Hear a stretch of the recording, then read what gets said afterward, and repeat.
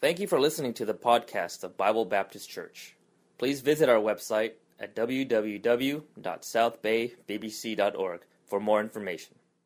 This morning, as we take a look at godly fathers, I want to notice God's word regarding Abraham as a father. And if you notice there in verse number 19, it says, "For I know him." That ought to be a humbling thought for all of us to know that God knows us. Not just that God knows about us or God knows, some of the surface things. God knows us all the way down through to the core. And Abraham was known by God. God knows Abraham that he will command his children and his household after him. We know that God desires for Abraham to lead his children in the way of the Lord. And when you see this description of Abraham, we see that it's clear that Abraham had rule over his household. He gave the commands of God to his house. He says that he will command his children and his household after him. We know that also that the commands were not just arbitrary. These commands were not just, well, this is what I want, these are my preferences, this is what I want to do. He wasn't a dictator in the home. The rules of the home were the rules of God. Amen? And that's what godly fathers do. Godly fathers make the rules of God the rules of their home. That's what we see there when we see in verse number 19 again, that he will command his children and his household after him, and they shall keep the way of the Lord. What is that way? What is that way that we are to go and that Abraham commanded his children to go? It is to do justice and to do judgment. So he is giving these rules according to the righteous word of God, and the end result of that is a great reward. You see that in verse number 19 at the very end, that the Lord may bring upon Abraham that which he has spoken of him. Now, if you're familiar with your Bibles, you know what God had spoken of Abraham. What did God say about Abraham? God said that Abraham would have a child, miraculously. We know that when he was 100 years old, his wife was 90, that they had a child. They had a baby boy that, of course, we know as Isaac. And Isaac would grow up. He would have children. We know about Jacob. Jacob had more than one children. He had 12 sons, and those are the 12 tribes. And so the family begins to grow and expand, and ultimately, they would go into the promised land. Ultimately, the entire world would be blessed because of what Abraham had done, ultimately through Jesus Christ. And there's a great reward for following the way of God. There is a great reward, and godly fathers see that. They see that there is a reward for following God, and they put that into their own lives. They see the reward, and they put that into their own lives, but we're talking about not just godly Christians, we're talking about godly fathers.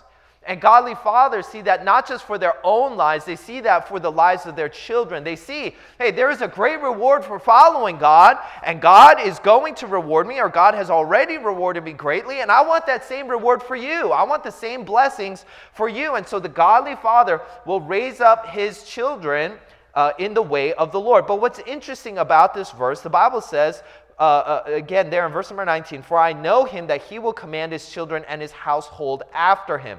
What's interesting about this verse is that Isaac, though we know about him, Isaac in this verse has not yet been born. So when God says, "For I know him," God says, I know Abraham, and I know that he will command his children and his household after him. He's saying, before Isaac is born, I know that he will command Isaac in the way of the Lord. I know that Isaac will keep the way of the Lord to do justice and judgment, that the Lord may bring upon Abraham that which he has spoken of him. It's interesting because God says, I know what Abraham is going to do when Isaac is born, even before Isaac is born. That tells us something about fatherhood. It tells us that godly fathers become godly fathers before they are fathers. They are growing in the Lord. They are growing in their relationship with God. And God knew that Abraham would be a good father because he was godly. See, fathers are good when they are godly. Fathers who follow God, who want to do according to the Word of God. They want to obey God. They want to please God. They trust in God. Those fathers are good. See, it's not the fathers who make the most money who are the best fathers. It's the godly fathers. Amen? Right? It's not just the fathers who tell the funniest jokes who are the best fathers. It's the godly fathers. It's not just the fathers who raise up their kids to go to the most prestigious colleges or make the most money or have the brightest career or the most famous. It's the godly fathers. See, there's nothing wrong with any of those things necessarily. It's not wrong to have a lot of money. It's not wrong to be funny, or it's not wrong to do any of those things necessarily. But all of those things without godliness makes for poor fathering. So the question we need to ask ourselves is, are we godly? Are we godly? And I want to see this morning 3 steps of growing in godliness. The first of which is a godly realization. Godly fathers realize that if they are going to do what God has called them to do, they've got to come to certain realizations. We're going to back it up in Genesis chapter number 17. You're there in chapter 18. Back it up one chapter. Genesis chapter 17, verse number 1. It says this, and when Abram, this is Abraham, before God changed his name, when Abram was 90 years old and 9, the Lord appeared to Abram and said unto him, I am the Almighty God.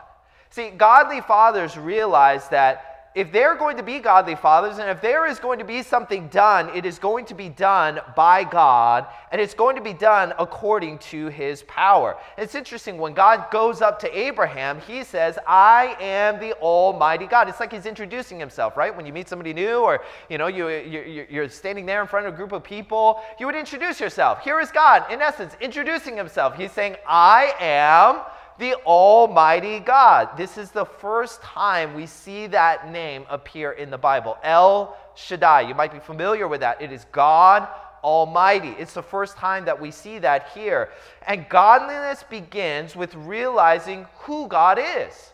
We need to understand who God really is, and God is revealing himself through his word, who he really is. And in this passage we see that God is almighty, that God has all power. That godly fathers realize, you know what, if we're going to do something here, if we're going to accomplish something great, if we're really going to do what God wants us to do, it's not because we are powerful, it's because God is powerful. And they realize that. And that's where Christian living begins, is where we understand, you know what, God is all powerful. Not only that, he's all knowing. He knows everything. That's what we saw earlier. Abraham, it was said by God, for I know him. God knows Abraham. God knows you. God knows everything. God is omnipotent. God is omniscient. God is omnipresent. God is everywhere. God is holy. God is unchanging. Hey, you don't have to worry that God will change his mind tomorrow, that God will be a different God in 20 years and 100 years. God is going to be the same God year after year after year. Contrast that then with Abraham. See, God is almighty, but we know Abraham is not. God is unlimited in his power. Abraham is limited in his power. God is unlimited in his knowledge, whereas Abraham is limited in his knowledge. We know that God is unlimited in his presence. Abraham is limited in his presence. And godly fathers realize, you know what, I'm limited. I'm limited in my knowledge. I'm limited in my wisdom. I'm limited in my power. I'm limited in my time. We think so much about time, how much time that we have left. God has an unlimited time because he lives outside of time. And because of that, they don't trust in themselves. They trust in God.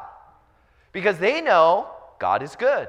They know God is love. They know God is holy. They know God is all-powerful. They realize all of these things. And Genesis chapter 17, verse number 2 says, and I will make my covenant between me and thee, and will multiply thee exceedingly. See, God is going to multiply Abraham, not according to Abraham's power, but according to his. Right? You ever wonder why Abraham had to wait until he was 100 years old before he had Isaac? It's kind of a long time to wait, right? It's a long time to wait. Why 100? We know that the Bible says that we have no strength. We can't have kids. We're past that time. And God says, but all things are in my hand. All power is in my hand. and I can do it. I want you to know that if you're going to have this child, it's going to come by my power.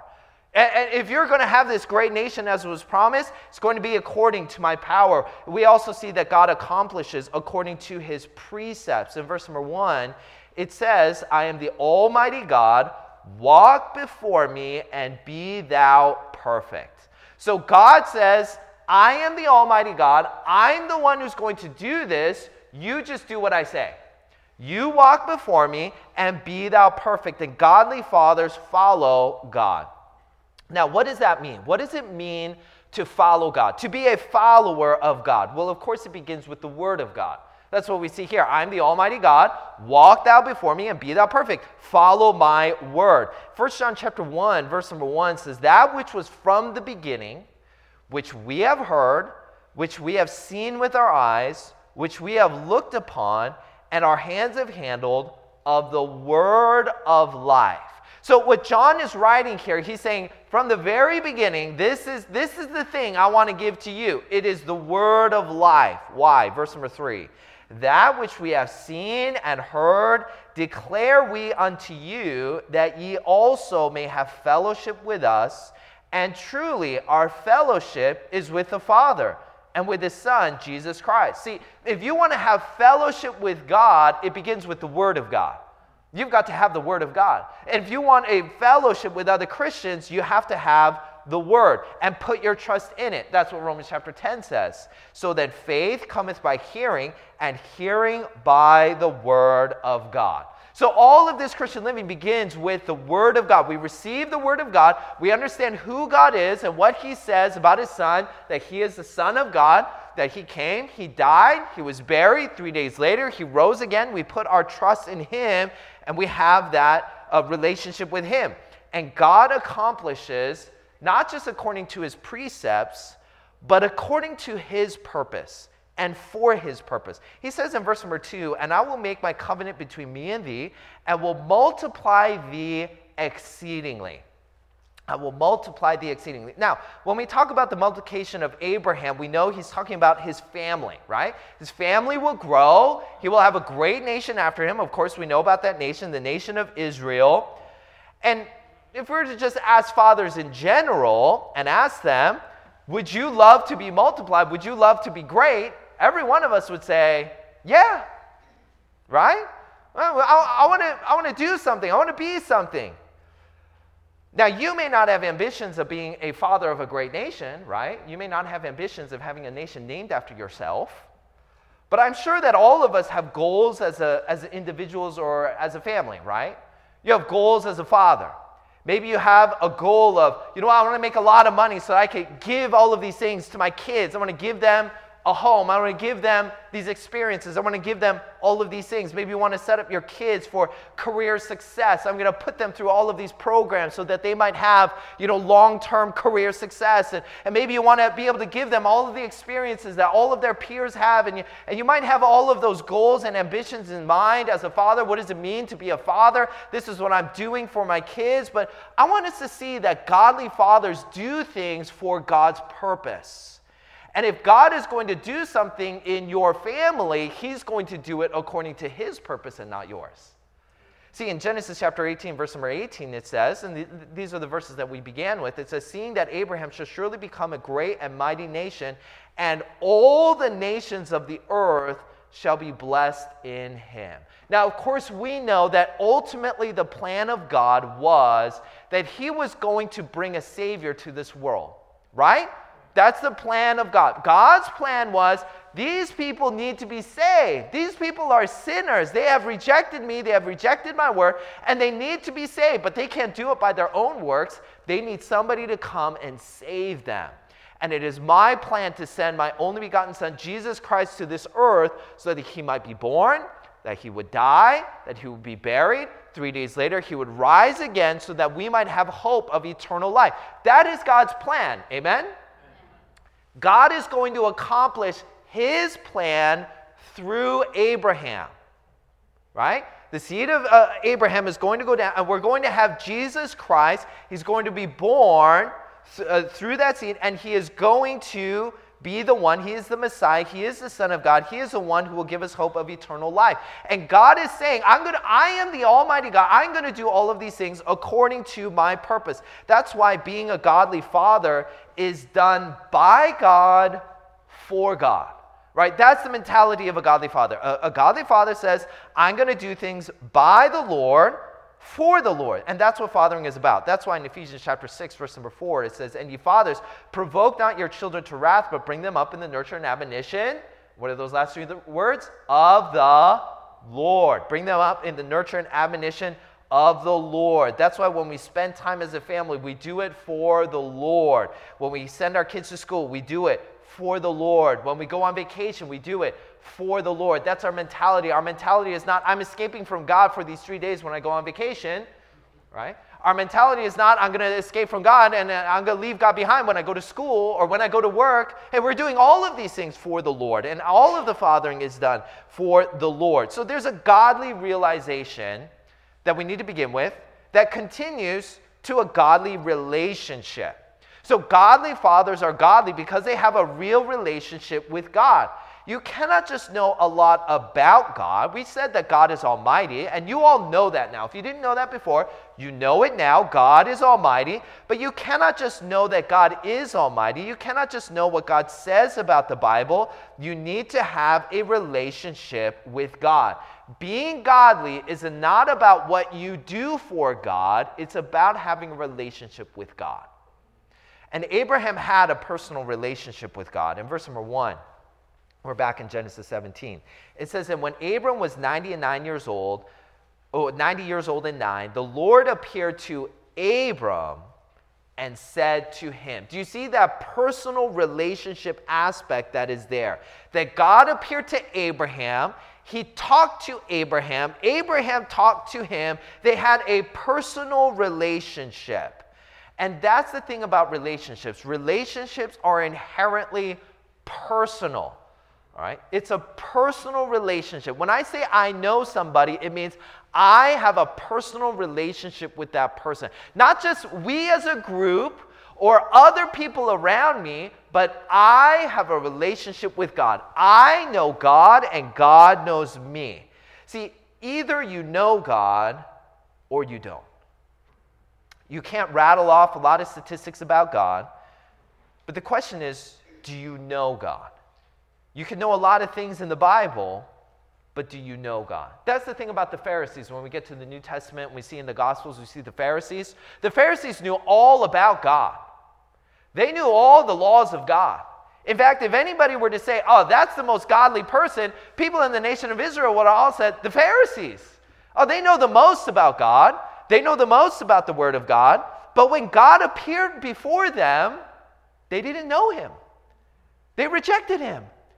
So when they know all the words of God, they know the laws of God, they memorize the Word of God, but when God Himself appears before them, they don't know Him. They don't know who He is, and they ultimately, of course, reject Him. See, knowing a lot about someone is not the same as knowing someone. And a relationship cannot be borrowed or shared. It can only be owned. It can only be owned. Your relationship with God cannot be borrowed from another Christian, cannot be shared with another Christian. You must have your own personal relationship with God. Galatians chapter 3, verse number 24 gives us some of this further instruction because we're talking about godly fathers. And you don't become godly by doing all of the law, because Galatians chapter 3, verse 24 says, wherefore the law was our schoolmaster to bring us unto Christ, that we might be justified by faith. What is the Bible saying here? Oh, if I'm going to be godly, I'm just going to open up the Bible and I'm going to do every single thing that the Bible says. And that's what the Pharisees were trying to do. But if we try to live that way, we actually misunderstand the purpose of God's law. What's the purpose of God's law? The purpose of God's law is to show us that we can't do it. Right? That's the purpose of the law. The purpose of the law is not to say, all right, I'm going to do all of the law and I'm going to see how good I can be and I'm going to compare myself and see if I could obey more of the commands of God than somebody else, and that means that I'm godly because I'm obeying more of the commands. Well, of course we understand that if we follow God, we will obey the commands of God, but if we're going to do it on our own, we understand, you know what, I'm going to fall short. That's why the Bible says, for all have come short of the glory of God. So what does that mean? It means that the law was given to us so that we might understand I can't do it, only God can do it. Right? And that brings us back to the first realization, right? God is almighty. If this is going to happen, it's going to be by the Lord. So the point of the law of God is to show that we need Christ. We must put our trust in Christ because we have all sinned. We are all sinners, and there are consequences for sin. For the wages of sin is death. The wages of one sin is death. In your entire life, have you ever broken any of the laws of God? Now, some of you might think, hey, I'm a pretty good person. I'm a pretty good guy. I'm a pretty good father. I'm a pretty good person. And you might say, I've never killed anybody. Right? I've never robbed a bank. Never committed adultery. Never done any of these things. But can I ask you, have you ever told a lie? Have you ever coveted what somebody else wanted? Have you ever disobeyed your parents? Have you ever been unthankful? Have you ever made a promise and not kept it? You know, you said you were going to be there and you weren't there. Have you ever been bitter or unkind? All of those are sins. Amen? All of those are sins. And all of those things are there to show us, you know what? I'm a sinner. I'm a sinner. Before God, I can't do it on my own. That's why God had to send his Son. For God so loved the world that he gave his only begotten Son, that whosoever believeth in him should not perish but have everlasting life. In fact, if there were ever a person who could say, I made it to heaven by my works, it would be Abraham. Right? If anybody could say in the entire world, I'm a good person, it would be Abraham. Because that's what the Bible says in Romans chapter 4, verse number 2. For if Abraham were justified by works, he hath whereof to glory. Oh, if anybody were a good person, it would be Abraham. If anybody were to look around and say, there's a godly father, there's a good father right there, that Abraham, he's the best. But not before God. If Abraham were justified by works, he hath whereof to glory, but not before God. Hey, I might look good compared to you, you might look good compared to me, but before God, none of us looks good. For what saith the scripture? Abraham believed God, and it was counted unto him for righteousness. Now to him that worketh is a reward not reckoned of grace, but of debt. But to him that worketh not, but believeth on him that justifieth the ungodly, his faith is counted for righteousness. So you must personally confess your sin, put your trust in Christ, so that you might be saved, and then it will be God who through you does the work. All right? That's the plan of God. It's about faith and not works. That's how you can have that personal relationship with God. Not only that, we see that Abraham, he had a personal relationship with God, but he had a close relationship with God. Right? We're talking about being born again, being saved. You're born into the family of God, and being born is wonderful. There's nothing greater than being born again into the family of God, but there is more to the Christian life than just being saved. Right? And if you're going to have a relationship with God, of course we know that once you are saved, you're always saved. You'll always have that father-child relationship. But when it comes to having kind of this, real personal relationship with God, you've got to grow beyond that. Meaning this. So I have little kids. I have 2 little kids. And when you have newborn kids, and they're born, you have that relationship with them, right? Right? You have the mom with the relationship with the I have 2 daughters, so, with our daughter, and I have a relationship with my daughter. But it's mostly a one-sided relationship, right? I'm going to talk to my child, and my child would look at me like, I don't know what you're saying, right? And my child will babble a bunch of things, and I will look at my child and say, I don't know what you're trying to say. This is a one-sided relationship. But as my children have grown, they have begun to grow and be able to communicate back and forth. We begin to have this relationship, and now my children, they know me really for who I am now, right? They're beginning to understand my personality. They're beginning to understand when I'm being serious, or when I'm being silly, or when I'm saying a joke, or when I'm just, asking them a question, what I'm trying to ask them. They're beginning to understand those things. They begin to have that relationship. And that's what growing as a Christian allows for you to do, is you begin to really understand a little bit more who God is, God's heart, and what he really means when he says certain things, and be able to grow and be able to read the Word of God and be able to understand, I understand God a little bit more. I understand him. And that's what that growing in relationship is, so that you might have a better understanding of the Lord. And that's that growing and maturing process and growing in that relationship, because as a father, children are not just a project to raise them up so that they might make a lot of money and become independent. Now, becoming independent, of course, is the goal of parents. We want to raise them up so that they are not dependent upon us, right? That's a big part of it. But the primary role of a parent is to direct the child to Christ. That is the primary role of the parent in the role of a child, to direct the child to God, so that they might first be saved and then grow in their relationship with God. That's what being a godly father is. Amen? I mean, if there's anything godly about fathering, it would be to direct their children to the Lord, so that they might hear the Word of God, trust the Word of God, be saved, and grow in their relationship with God. That's the godly part of being a father. And it begins with having your own personal relationship with God. All right? You can't help your child to have a personal relationship with God if you don't have a personal relationship with God, right? Because your child's going to ask you questions, and they're going to see what you're doing, and you've got to have your personal relationship with God. That's what James chapter 2 says. And the scripture was fulfilled, which says, Abraham believed God, and it was imputed unto him for righteousness, and he was called the friend of God. He had a personal relationship with God. Not only that, we had a communicating relationship with God. It's a two-way street when you have a relationship. I speak with my friend talks back to me. We do something, he responds back. Christianity is a relationship with God. And that means that as Christians, we hear from God and we speak back to God. And reading the Bible and hearing preaching is about hearing from God. That's what it is. So it's hard to have a relationship with someone when you want to talk to them, but they don't want to listen to you, right? It's hard to have a relationship with them. If you want to have a relationship with God, you've got to listen to him. Amen? You've got to listen to him. How can you have a relationship with God if God's talking to you and you're not listening? You can't have that relationship with God. That's why you need to pick up your Bible and read it. Amen? Right? You got to pick up your Bible and read it, because God is wanting to talk to you. Right?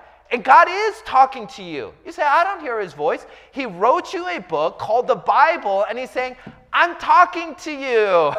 I'm talking to each and every one of you. And we've got to have that heart to listen, to hear, to respond. And when we have these preaching services, what are the preaching services about? It's about trying to give people the Word of God. So you might have the voice of God, hear the voice of God, respond to the voice of God. See, when you read the Bible, it's not just a history book about people who lived a long time ago, right? The Bible is not just a book that's a self-help to help you with your finances or your emotions or how you can be a better person. See, the Bible is not just a book of sociology about how you can improve your relationships with other people. When you read the Bible, it is the very words of God.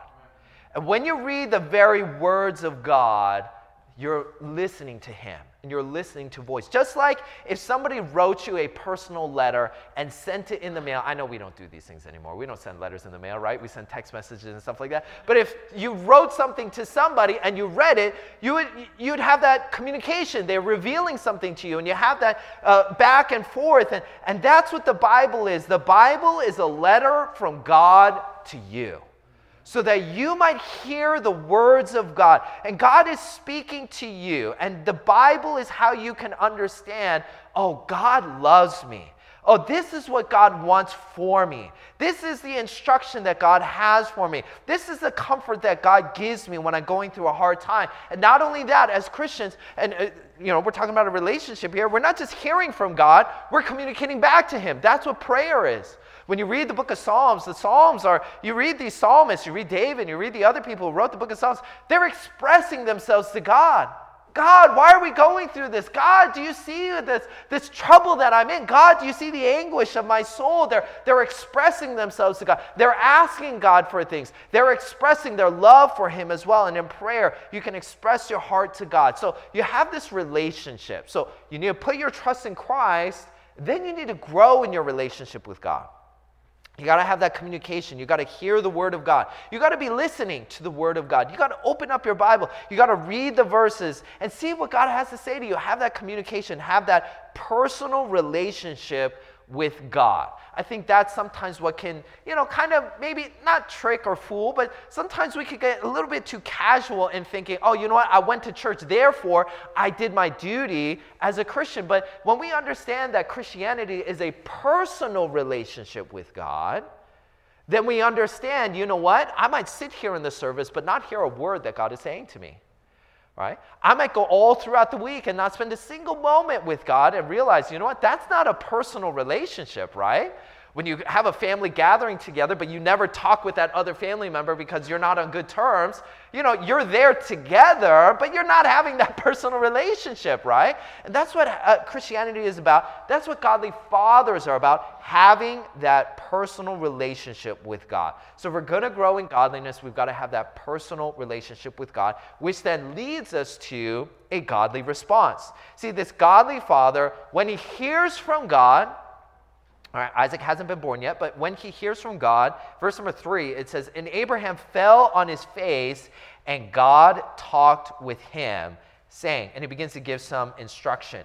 And I want us to notice, we're going to jump forward again to Genesis chapter number 18. Take a look at these verses. And the godliness of fathers corresponds to their response to God's word. Because it says in verse number 17, and the Lord said, shall I hide from Abraham that thing which I do? Seeing that Abraham shall become a great and mighty nation, and all the nations of the earth shall be blessed in him. Verse number 19, for I know him that he will command his children and his household after him, that they shall keep the way of the Lord, and to do justice and judgment, that the Lord may bring upon Abraham that which I have spoken of him. So here is God saying, all right, I know what Abraham is going to do, and I know that he's going to do these things so that I might bring upon Abraham the promises that I had given to him. But we got to see, what is it that Abraham was doing? So in Genesis 17, verse number 1, it says, I am the Almighty God. And the first command that God gives to Abraham is, walk before me. Walk before me. That's the first command. God is over the entire universe, and we are walking before him. We are walking in front of him, and we need to be aware that God is watching us. That's the first thinking of a godly father. The godly father realizes, you know what? God is watching me every moment of the day. Everywhere that I go. When I go to work, God is there watching us. When I go home and I sit on the couch, I flip on the TV, God is watching me. When I'm on social media, God is watching me. And that awareness ought to change the way that we walk. Not only that, there's a even further, I think, kind of deeper understanding of this, because when you realize that the word before means face. So when he says, walk before me, in a way you could say, walk facing me. Walk, live your life facing God. The idea that you might give to a child is, you ever do this where you talk to your child, and your child's either not paying attention or looking off some other way, and then you say, look at me, right? You ever do that? Look at me, all right?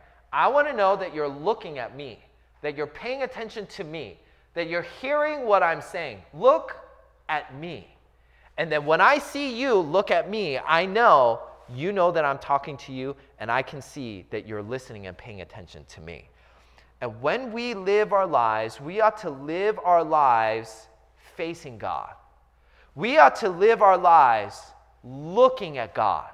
We ought to live our lives thinking about, God, do you see what I'm doing? Is this the right thing? Sometimes my children will even do that when I tell them to do something, and they're not totally sure if they're doing what I'm asking them to do. Maybe I'm giving them a little bit of a complicated command, or I've said it in a way that maybe they don't totally understand. They'll go do it, and then in the middle of it, sometimes they turn around and they look at me to see, this is what you want? Is this what you want? Is this what you... That's what a child will do. A child will hear the command and say, okay, I'm going to try to do that. I'm not really honestly totally sure. And they'll try to do it, and they'll look back and say, this is right? This is right? And I'll give confirmation. Yeah, that's what I want. Or sometimes I'll say, no, that's not what I want. I want you to do this, or I want you to do it this way. As Christians, we ought to live our lives that way. As we do something, we ought to think, God, is this is what you want me to do? Is this the right thing? Am I doing it the right way? And be able to get some confirmation from the Lord and say, yeah, that's what I want you to do. Yeah, keep going. Yeah, that's the right thing to do. And have that attitude of responding to the Lord, looking at Him. Because I think we've all had conversations with somebody and they're on their phone and you wonder, are they paying attention to me? Right? You're having a conversation with somebody but they're texting on their phone. Right? You're trying to talk to somebody but they're scrolling on social media. Or they're doing something, even if they're doing something related to the conversation, sometimes you wonder, like, are you listening to me? Sometimes I'll have a conversation with somebody, and I'll have to pause them and say, hold on a second, let me write this thing down, because if I don't write it down, then I'll forget. And I say that because I don't want them to think that I'm just texting somebody on my phone, that I'm just going to pull out my phone in the middle of a conversation and break that. I want them to know I'm still listening, I'm still paying attention, I'm still in this conversation. I just don't want to forget this thing that you told me to do or you asked me about. I want to write it down. I want you to know that I'm still paying attention to you and that I'm walking before you. I'm listening to you, and we're still engaged in this conversation. We're still engaged in this relationship. And that's what Christians do, is that they have their attention on the Lord and that God has their attention. Because it's so easy for us to be so busy with everything else that we lose our attention on God. That we're so busy with our career, and we begin to be so busy with our lives. We begin to have so many other extracurricular activities and all the other things that we see everybody else doing, so we want to do them. And there's another thing that we could do, and you put it into your life and all of these things that sometimes we've forgotten. Hold on a second. We're here to raise these children up for the Lord. We're supposed to do what God wants to do, and we've taken our eyes off of God, and sometimes we put everything down, look back at God and say, God, is this what you want me to do? God, am I walking in the right direction? Am I going in the right way? And Abraham was walking, facing God. And sometimes Christians can have the attitude of, God, bless me where I am going. But the attitude of a godly father is, God, I want to go where you are blessing. See, the attitude of some is, God, I'm going to go this way, and I want you to give me the things that I want because I'm going in this direction. But a godly father says, God, it's not about where I want to go. God, where are you going to bless, and I'm going to follow you there. I'm going to go where you want me to go. And I want you to give me the word so I can understand, this is where the blessing lies. But God blesses those that follow Him. God blesses those that trust Him. God blesses those that love Him. God, that's where I want to be. And they align their lives in that way. They're looking at God. They're walking, facing God. Not only that, Abraham responded by following God in every area of his life. Verse number 1 says, walk before me and be thou perfect. The word perfect in the Bible means complete. It means every single area. So when we talk about somebody who's mature, the Bible would sometimes describe them as being perfect. What that means is that they've grown in every area of their life. They've grown intellectually, they've grown physically, they've grown in their maturity and emotions, all of those things. That's this idea. So when God says, be thou perfect, He's saying, don't leave anything off. Every area of your life, I want to be aligned. Because godly fathers don't limit God to one area of their lives. God is in every area of their lives. See, that's what makes a godly father godly. Not just that they bring their kids to church on Sunday morning. God is not just in their family on Sunday morning. God is in their family on Sunday afternoon. And God is in their family on Sunday night.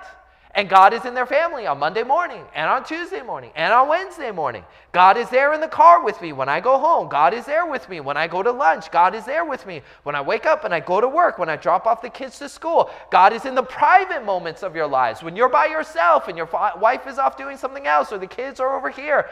And the godly father understands that God is with them in every area of their lives. He doesn't push God out and say, God, you're not allowed to be here. God, this is for me only. Godly fathers have God in every area of their lives. That's why godly fathers, they don't excuse the sin in their lives. They come before God and they confess it and say, God, I responded in anger in this situation.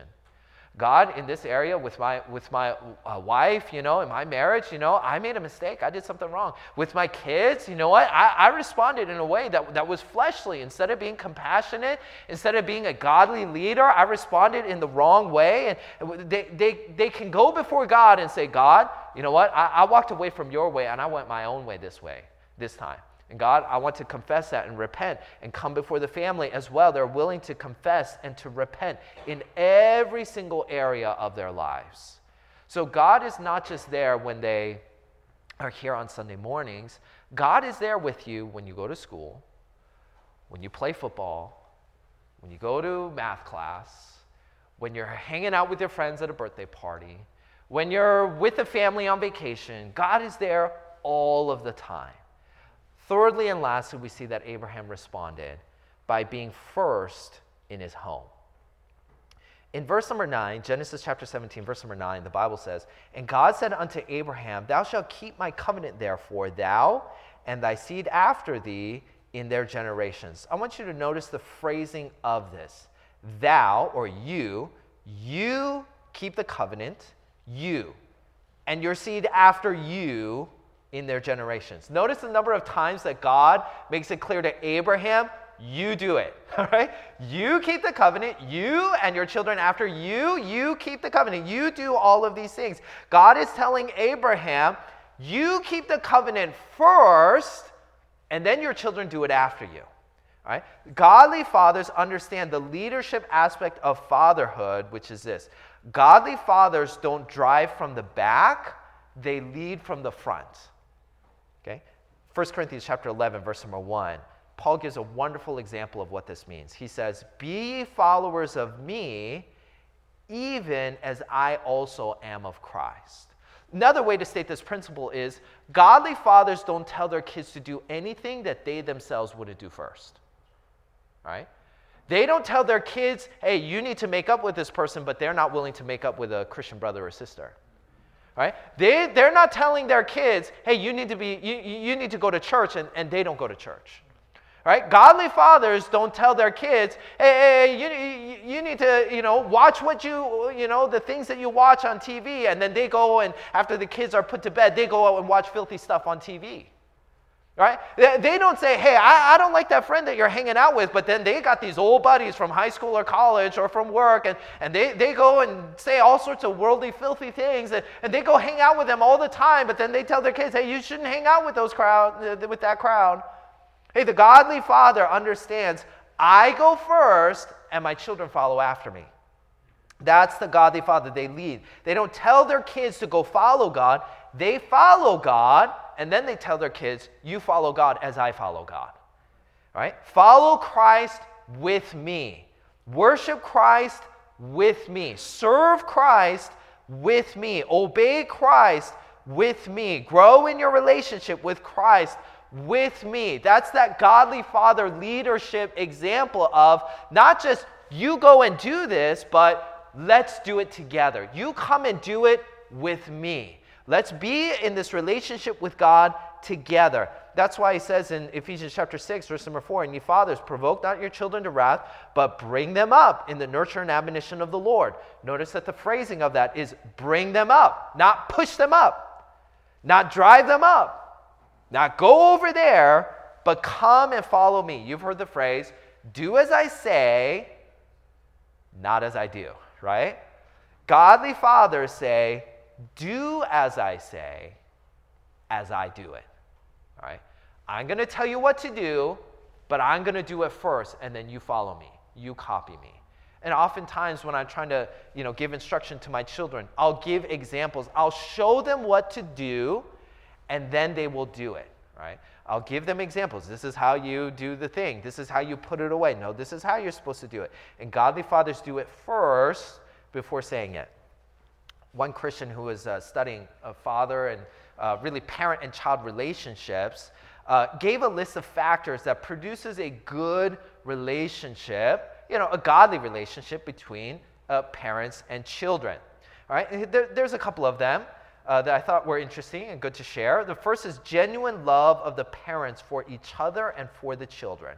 It's good for parents, the husband and wife, the mother and the father, to love each other. Amen? That's what you could do for your kids. You could love each other and love your children. The second is firm, consistent discipline. All right? But all of those words are important. Discipline is important, but it's got to be consistent. All right? It's got to be consistent. They can't wake up every day and wonder, can I get away with it or not? They need to know, all right, I'm not getting away with it because it's the same every single day. They know these are clear lines. These are clear rules. Then you got to be firm. All right? There's a place for mercy and grace, but you got to be firm. No, I told you no. All right? And I'm not going to repeat it. I told you no before. I told you no yesterday. I told you no the day before. I told you no last week. I told you no the month before. When I say no, what do I mean? I mean no, right? And so you got to be firm with that. You got to, if you're going to draw the line, okay? And say, no, we don't do that. No, you're not allowed to do that. Because if you draw the line and you let the kids go across the line and you draw another line, guess what they're going to do? They're going to live their whole life thinking, you know what? If I cross the line, then another line will just get drawn over there. So the lines don't mean anything, so I can do whatever I want. You need firm, consistent discipline. Next is consistency of standards for parents and children. All right? Children, one of the wonderful things about children is that they are brutally honest, right? They are just, they just say what they think. They just express how they feel. But the other thing on the other side is they can see hypocrisy when they see it. So we've got to have consistency of standards. If the standard is godliness for our kids, the standard needs to be godliness for us as well. All right? If I'm allowed to do it, you're allowed to do it. If you're not, then you're not. Things like that. The right example by parents. I think these are all related. You got to give the right example. All right? Not just do as I say, not as I do, but do as I say, as I do it. But the last one I think is interesting because, first of all, it's controversial, I think, in the culture and day in which we live. But it's also very biblical and related to what we're talking about. The last one that he gives is the father as the true head of the home. Now, we know that that's biblical. Amen? All right. It's biblical. All right? This is not my idea. This is the Bible's idea, right? That the father is the head of the home, right? We see that in Ephesians chapter 5, right? It's very clear. That's God's plan. Where it gets twisted is when fathers think that means I get to boss everybody around because I'm on top, all right? I'm going to sit down on the couch. You bring me food. You take my socks and put it in the laundry. You kids bow before me and serve me and do everything that I want you to do, all right? That's not what we mean by leadership, okay? That's not a leader. That's a dictator, right? Nobody wants a dictator in their home, father or mother or anybody, right? Children, sometimes children can be the dictator. Nobody wants a dictator in the home, all right? So what does it mean to be the leader? We've made reference to this already. When you're leading, that means you're the first one to go, right? You're the first one to take that step out. Not, hey, kids, you get out there and go serve God. It's, I'm going to go serve God, and I'm going to give the right example, and then I'm going to tell my kids, you see what I just did? You do the same thing. All right? You see how I'm serving God? You serve God with me. You see how I'm faithful? You be faithful as well. You see how I don't make any exceptions for God because God is always first? You do the same thing here. You see how I'm very careful with what I watch? Then I want you to do the same thing here. And all of those things, all of those examples, all of that leadership, that's what it means to be the head of the home. The godly father leads by example. They show godliness first, and then they say, we need to be godly as well. Everybody needs to be godly. Right? They show forgiveness, and they're willing to forgive their spouse. They're willing to forgive their children. They're willing to forgive others. And then they say, when their kids get in a fight, and they say, you ought to forgive each other. Hey, do you remember that one time that when, there was an issue here, with, me and, my family member, or me and my spouse, or whatever? You see how we forgave each other? That's how you need to forgive each other. You need to forgive each other the same way. The same in generosity, the same in purity, the same in following after God, serving God, being a witness, and sharing the gospel with others. All of that. That's what being a godly leader is about, and that's what Abraham did. And that's how you see Isaac to grow up. Then you see Jacob after him. Then you see the generations out. They weren't perfect by far, but you see that God blessed them and did some wonderful things, and it began with Abraham. What did Abraham do? He saw God and he realized who he was. And he entered into that relationship with God. He put his trust in God and grew in that personal relationship with God. Being empowered by God, he responded, walking while facing God and being complete in every area of his life and stepping out and leading in his family first, therefore leading his children after him. And therefore, all those generations were blessed by God. Not only all those generations, all of us were blessed because of what Abraham did as a father.